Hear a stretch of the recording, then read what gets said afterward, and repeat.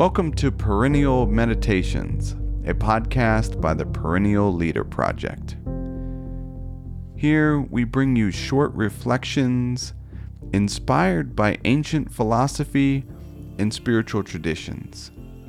Each episode is based on timeless principles and practices designed to help you live your highest good. For more, you can visit us at perennialleader.com. The philosopher Immanuel Kant once said, "It is beyond a doubt that all our knowledge begins with experience."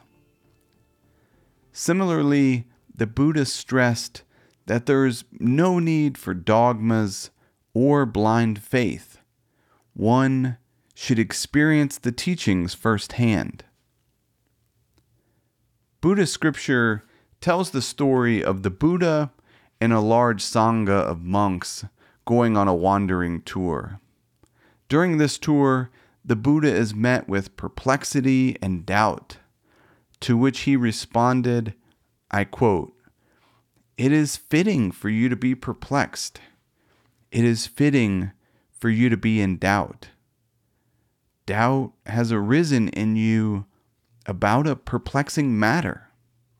Do not go by oral tradition, by lineage of teaching, by hearsay, by a collection of texts, by logic, by inferential reasoning, by the acceptance of a view after pondering it, by the seeming competence of a speaker, or because you think. The practice is our teacher." End quote.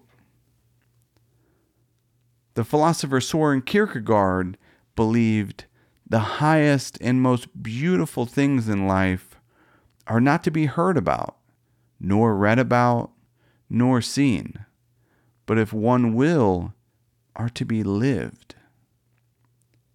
How have your lived experiences shaped your understanding and perspectives?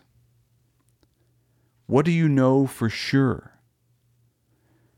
According to Buddhist teachings, there's no demand for blind faith in authoritarian scriptures, divine revelations, or infallible dogmas.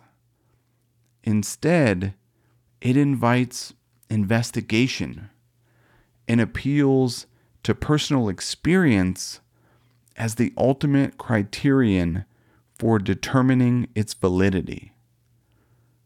The teaching is concerned with the arising and cessation of suffering, which can be observed in one's own experience. To quote the Buddha, "Just as the great ocean has one taste, the taste of salt, so also this teaching and discipline has one taste, the taste of liberation."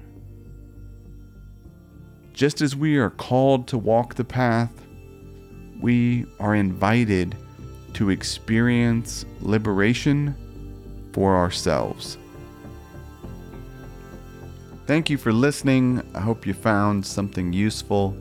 If you're interested in learning more, every Monday we share a short reflection with 3 timeless ideas to help you start your week with wisdom. You can subscribe at perennialleader.com. Until next time, be wise and be well.